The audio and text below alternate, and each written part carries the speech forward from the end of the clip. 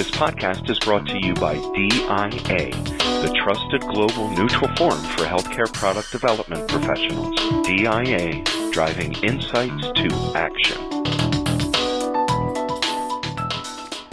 Digital health technologies like wearables and stationary sensors are creating waves that ripple through both clinical research and clinical care, and in fact, seem to be facilitating increased and deeper links between research and healthcare delivery. Most of the conversations about these new technologies have focused on innovation, what new things these technologies can do, and how they do it. But ensuring the sustainability of these innovations will require funding by policymakers and payers who will need to make policy and reimbursement decisions based on evidence. Do products developed using these new technologies require new types of evidence or new reimbursement models too? Hello, I'm Ebony Dashiell-Adjei, Executive Director and Head of Regulatory Patient Engagement and Outcomes Research at BioMarin. I also serve as Regional Editor for the United States for DIA Global Forum. Today, it is my pleasure to discuss these questions with Jennifer Goldsack, Chief Executive Officer for the Digital Medicine Society. This past June, Jennifer served as panelist in the discussion titled Paying for Digital Health, What Evidence is Needed? At our DIA Global Annual Meeting 2022 in Chicago. Thank you for joining us and welcome, Jennifer. Thanks so much for having me, Ebony. To get started, Jennifer, can you please explain the purpose of the Digital Medicine Society? The Digital Medicine Society, or DIME, is a global nonprofit dedicated to advancing the ethical, effective, equitable, and safe use of digital medicine to redefine healthcare and improve lives. Now, that's a lofty goal, Ebony. So what do we actually do in practice? First and foremost, we convene all of the different experts that are needed at the table in order for us to realize the true promise of digital health to improve lives, from citizen scientists and cybersecurity experts through to our engineering and product colleagues, our data science colleagues, clinical science, clinical care providers, healthcare administrators and executives, regulators, payers, funders, investors. Unless we are all pursuing a shared vision, Ebony, we are not going to realize the true promise of digital health. So once we have these experts together, we do an awful lot of applied research to figure out together, using that collective wisdom, what good looks like in the digitized era of healthcare and clinical research. And finally, it doesn't matter if we've identified the right problems. It doesn't matter if we've solved them in the best way possible. If people don't know about those solutions and those best practices, and they aren't fully trained to be able to deploy them. So the third piece of what we do after convening and research, Ebony, is an awful lot of communication, and increasingly important is our education arm. So we now offer a variety of different educational options to make sure that each of us is not here to be replaced by a computer or an algorithm, but that we have the capability to harness them and pursue improved lives of patients, which ultimately is what we're all here to do. Mm-hmm. So it sounds like this ecosystem is quite large for digital health technologies. I'm waiting for someone to prove me wrong, but I've been making the bold statement for about 3.5 years now that digital health, digital medicine is the most interdisciplinary field I can think of. And what's interesting, and if we treat that well, some of the most confounding questions that we come up against, things like minimizing patient harm because of security breaches. Cybersecurity has been commoditized in other industries. We just need to make sure that we are drawing in those best practices. And I think that's a great example of how much more quickly we can move to realize the value of digital innovation, but importantly, how we can minimize the risk of harm as we drive forward. So what it comes back to is, do we have all of the right voices at the table? And based on what we're going to be talking about today, this idea of value and who defines it and how, that also is an example of needing to bring a variety of different stakeholders to the table sooner rather than later to get that right. So speaking of bringing to market and pricing and reimbursement, how is industry considering the evidence needed for pricing and reimbursement of these digital measures? Honestly, Ebony, industry isn't thinking about this. This is a real problem. Back when you were at FDA, you and I have been working on this together for years now, thinking about what is the evidence required in order to build trust in the use of digital endpoints in drug development. We've been thinking about what is the best regulatory science that we can deploy here? How are we meeting the needs of our regulatory colleagues and decision makers, as well as the scientists and the prescribing clinicians? But at no point during the last 5 or 6 years while we've been working on this have I heard people out in industry saying, gosh, and I wonder whether we have the right evidence packet for payers and HTAs so they can decide based on these new flows of evidence that we happen to think are very valuable, that a reimbursement decision and a companion price point is actually going to be tethered to these new forms of evidence. Now, that's not to say that we can't generate that evidence, but I am increasingly concerned about the lag in how much progress we've made vis-a-vis what does good look like in terms of evidence that something is fit for purpose through the lens of the researcher, through the lens of our regulatory colleagues. But unfortunately, we've largely excluded our payer and HTA colleagues from these conversations. We haven't thought about developing an integrated evidentiary plan in order to get this right. And I think this must be a top priority for any pharma organization or anyone in the life sciences who's thinking about using these tools. We've got to contemplate all of the downstream decision makers. Getting it across the line with our regulatory colleagues is not the end of the road, unfortunately. So can you tell me how is DIME working toward bringing awareness to this gap? This was one of those moments, Ebony, that about a year or so ago, the moment that we recognized that this was a blind spot, we dug into it with some of our most trusted colleagues in the industry. And actually, we did what we do best, which is convene experts and organizations to come together to address this in the pre-competitive space. So I was very proud that Anthem, which for folks, this is an international podcast. So they are a large private insurance company here in the US. And in fact, they're not Anthem anymore, are they? They're Elevance. So we had our colleagues from Elevance, from Biogen, from Evidation Health, from Janssen, from Eli Lilly, from Merck, from Savvy Patient Co-op, as well as our colleagues from Pfizer, all come to the table and say, we need to figure out with payers and patients and pharma at the table, the project was called 3Ps, what does good look like in terms of evidentiary packets that aren't separate from what our regulatory colleagues are expecting, but how can we think about a more holistic, integrated approach to evidence generation so that we are meeting all of the needs of decision makers? And the rationale behind that is not just commercial success, although that's absolutely imperative to keep our industry going. It's because we don't want to use these tools. We don't want to demonstrate using the best, most novel measures possible that new therapies are making a meaningful change for patients in ways that we haven't been able to measure before, but are critically important, and then delay going to market because additional evidence is required by our payer colleagues because we haven't taken the time to take them with us.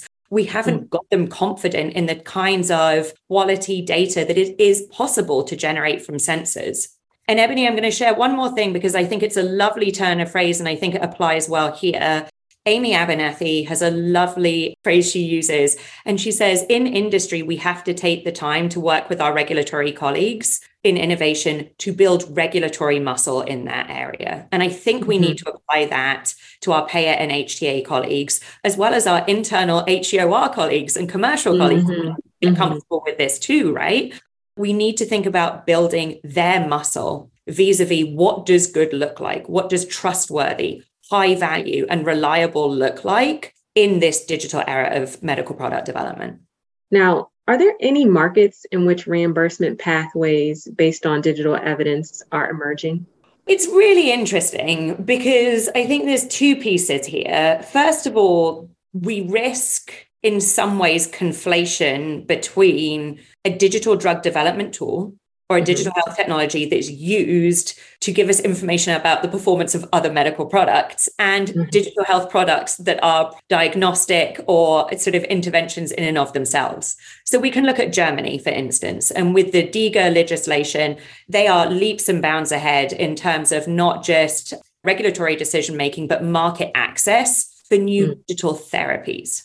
Now, they are relying on a lot of digitally generated evidence, but that doesn't necessarily mean that their drug approvals or drug market access is particularly precocious or different to the other sorts of regulatory decision-making for drugs, for example, based on digital evidence or that sort of market access moment. And in fact, if we want to look at where perhaps have we used the most digital evidence, I'm going to go nuts and say the US. CDRH has released a list of 90 different medical products that have been approved using real-world data and evidence. I would imagine that a lot of that came from the electronic health record, from digital registries, for example. The US is actually quite far ahead in considering these things. They've used things like synthetic control arms in order to evaluate oncology products in more rare cancers or terminal cancers. We've seen this embrace of novel streams of data before. And so what I think we have to do, and the way that we move forward using the best science possible, drawing on the greatest experience globally, is to cherry pick, if you like, some of these moments of experience. We have good experience with real-world data and evidence in the US, perhaps better than anywhere else in the world. We have in Germany, HTAs really thinking about reimbursement, admittedly for digital products as opposed to molecular products, but using digital evidence sets. And we see payers themselves, interestingly, in the US, relying on digital data for other sorts of decision making. So not for drug reimbursement, but for example, if you have COPD in the United States and you have a good private health insurance plan, the likelihood is they're tracking your activity using some kind of sensor, some kind of wearable, because they know that that's an important part of a wellness program. So they recognize value in that data. They recognize value in that information. So when these group of organizations came together and we issued our 3Ps recommendations about digital endpoint value, Ebony, where we started was, what do we already know about what good looks like, where the trust lies, where the evidence exists? So we looked to Germany, we looked at the wellness programs within insurance programs, and we started to build out, and we've got some terrific resources that open access. I encourage everyone to take a look around. What does it mean to build an integrated evidence plan? And when we're thinking about selecting digital endpoints, are we thinking about endpoints that not only are optimized for the pre-market moment, but that we could pull through into the post-market, because we know that reimbursement decisions will always hinge on real-world data and evidence. Right. When we're thinking about validating a digital endpoint, are we comparing it to excellent reference measures that will satisfy our regulatory colleagues, as well as quality of life metrics, healthcare utilization that we know our payer colleagues are particularly interested in? We have this opportunity, and I think this goes back to the whole theme, the digital virtuous loop. We have the opportunity to build some of these evidentiary approaches, some of our thinking about a priori generating and defining new types of real-world data and evidence that we can mine again and again down the line by selecting the right tools, by selecting the right measures. We just need to be intentional. And it's not enough to sort of ignore our HEOR colleagues internally until, we're ready to go to market. That's not going to work. We have to engage our payer colleagues at the same moment we engage our regulatory colleagues. So a lot of these ideas are encapsulated in the 3Ps recommendations, but I think they're common sense if we just recognize that we have to bring everyone with us. Yeah, those are great points. And to stay on that topic around the global reimbursement pathways, in September 2020, McKinsey issued a report on the European path of reimbursement for digital health solutions. And the headline stated, the fail fast and break things approach that tech startups favor probably won't work in healthcare. A slower, more deliberate route to market and reimbursement is required. Can you give your insights on that with regards to the slowness or the deliberate route that they're speaking of in this article as it relates to the global reimbursement considerations? I'm going to sound very English for a second and come at you with a double negative and say, I don't disagree with that. But I think it may be oversimplified. Do I think that leading with a tech-first strategy and moving as quickly as humanly possible is the way to improve things? No. But our unofficial tagline, if you like, Ebony, at Dime is clinical quality work on a tech timeline. We have, perhaps inadvertently, but we've juxtaposed these two ideas. You can't possibly go quickly and move forward with evidence and rigor. And I actually disagree. That's not to say we're going to generate high quality evidence overnight. Of course we're not. but it's not necessarily going to take 10 years. And we simply cannot get stuck in these timelines because the patients that we are here to serve need new therapies. There are massive unmet need for affordable, accessible, new molecular products that work for people around the world, to your point about sort of global reimbursement. What we need to think about is being more intentional and economy of effort and economy of timelines in order to get it right.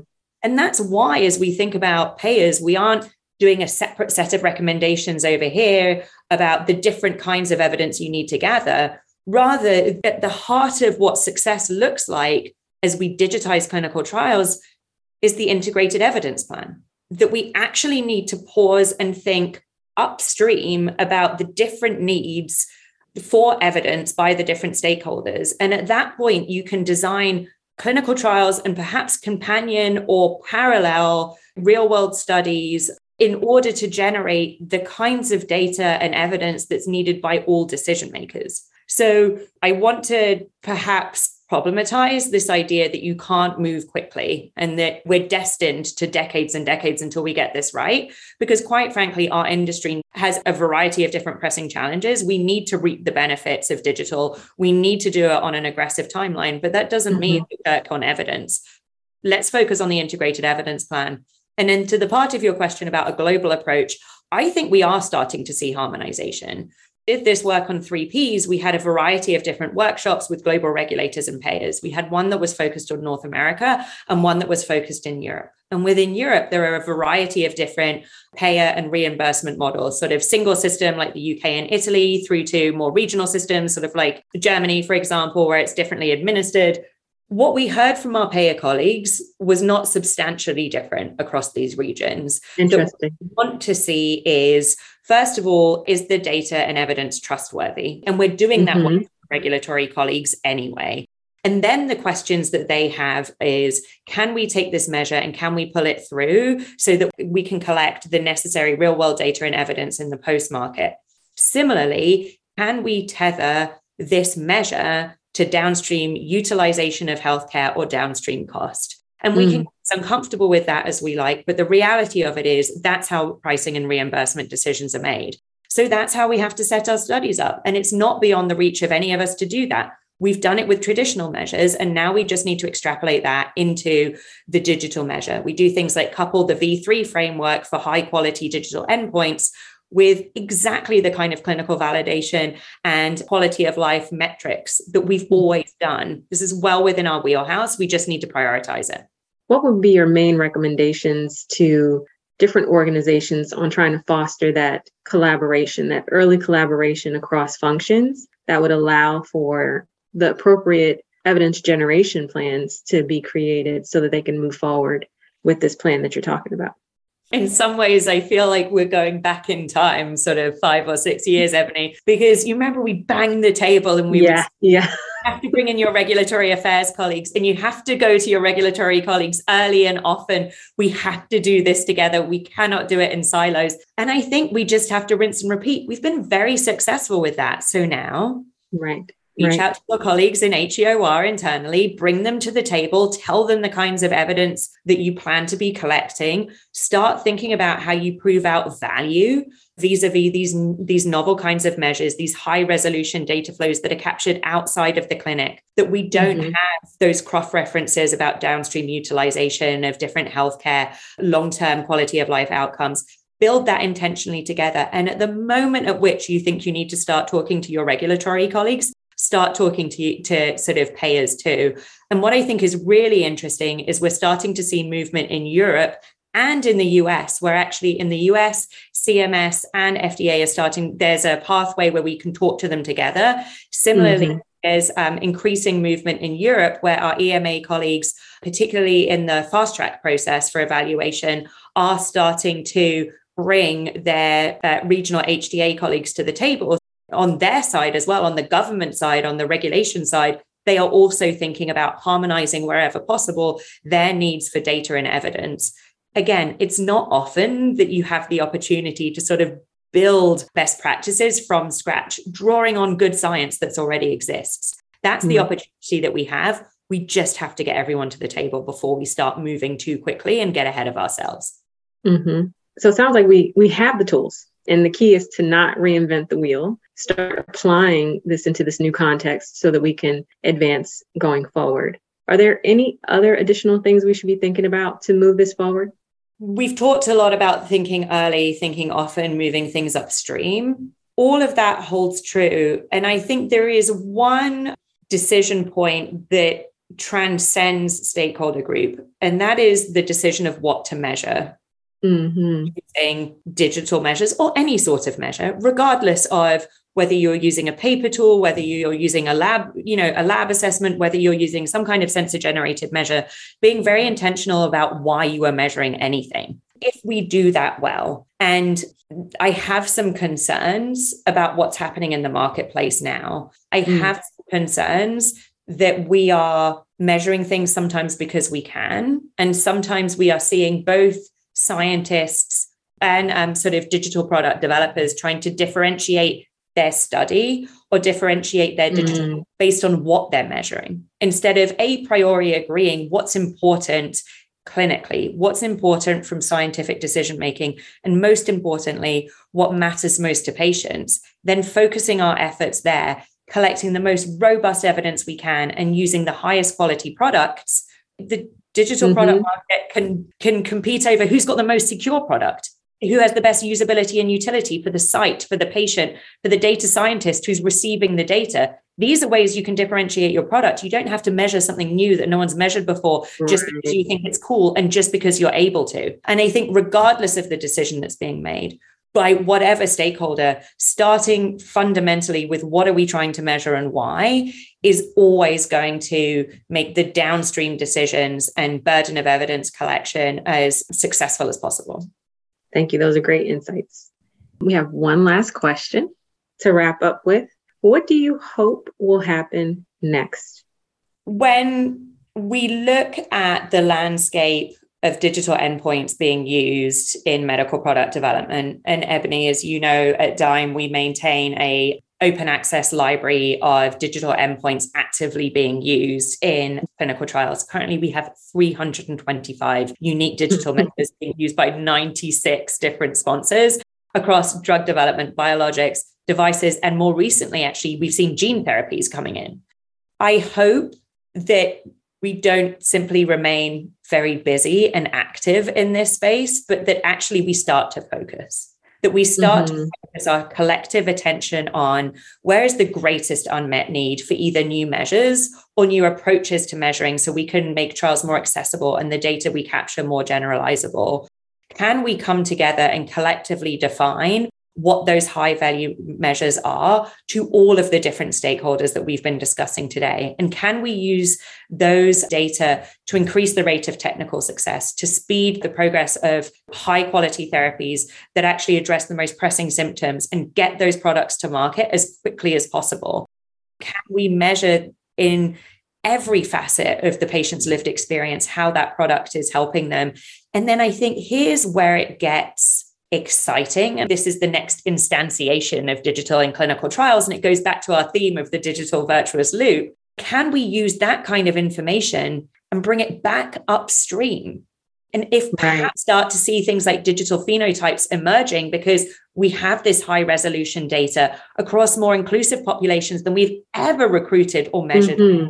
Can we feed that back upstream? Can we start to get at some of these to date treatment resistant conditions? Can we start to do things like say, Alzheimer's is an enormous diagnostic state. Are there actually diagnosis or phenotypes in there? And if we target those, can we finally be successful? That's the bit that gets me excited. I think there's the moment in front of us today. And then I think there's the long-term implications of intentionally and with rigor and long-term outlook starting to use this data, I'm going to say it, to really transform how we do clinical research and how we bring new effective therapies to market for patients. But what keeps you up at night? What do you fear will happen next? There's a sports term in here somewhere, and it's, can we still defeat from the jaws of victory? And whether it's that we see the first label for a new medical based on a digital endpoint, and there was no commercial strategy behind it. And either the reimbursement decision isn't what that team wanted it to be, and that has negative ripple effects across the industry. That's what we're trying to address. That's how we're trying to support the industry with things like 3Ps. And we've talked about success at scale before. Right. We also need to think about building the infrastructure to support this bold vision that we've been talking about. We can't do data integrations with single point solutions. We need to think about an infrastructure and approach to data standards that actually allows this to come through at scale. Last piece is getting this right is going to take a large amount of investment. And I don't think we should pretend it won't. And this goes back to the McKinsey report that you mentioned. It's going to take a lot of work and a lot of evidence. The thing that keeps me up at night is, are we working intentionally and in collaboration to make sure we maximize the return on that investment? Are we developing measures that are the highest value to clinical decision-making and to patients? Is that where we're devoting our resources? Every time we build a study, are we thinking about integrated evidence plans? Every time we start thinking about the operations and the data management of a digital or a decentralized clinical trial, are we thinking about not just using the data for a single decision, but is it sufficiently accessible? And that comes with consent, different sorts of things, and reliable. Is it sufficiently trustworthy that we can use that data again and again and again and drive towards that virtual digital loop and really build towards a future moment of precision medicine, of the learning healthcare system that we've been talking about for a decade or so? It's not that I don't think it's within reach. It's that we have to be very intentional in order to grasp that promise, and missing it is the bit that keeps me up at night. And essentially, Ebony, that's why we do the work we do at Dyme. Wonderful. These were great insights, Jennifer. And those are all of our questions. So thank you very much for joining us today. And for DIA, I am Ebony Dashiell-Adjei. To learn more about this topic, visit us online at diaglobal.org.